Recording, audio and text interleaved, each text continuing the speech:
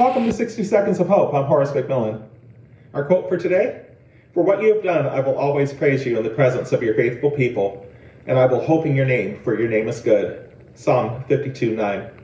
The ancient songwriter shares here in this verse that our ability to be hopeful arises from our regular practice of gratitude in the company of grateful, gracious people.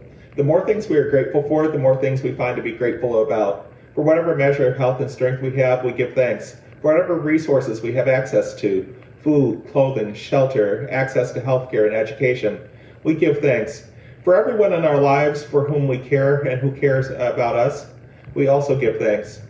The more we remember the things that we've overcome in the past, the more we share and hear stories of redemption, deliverance, and victory, the more resilient and hopeful we will be when confronted with new challenges.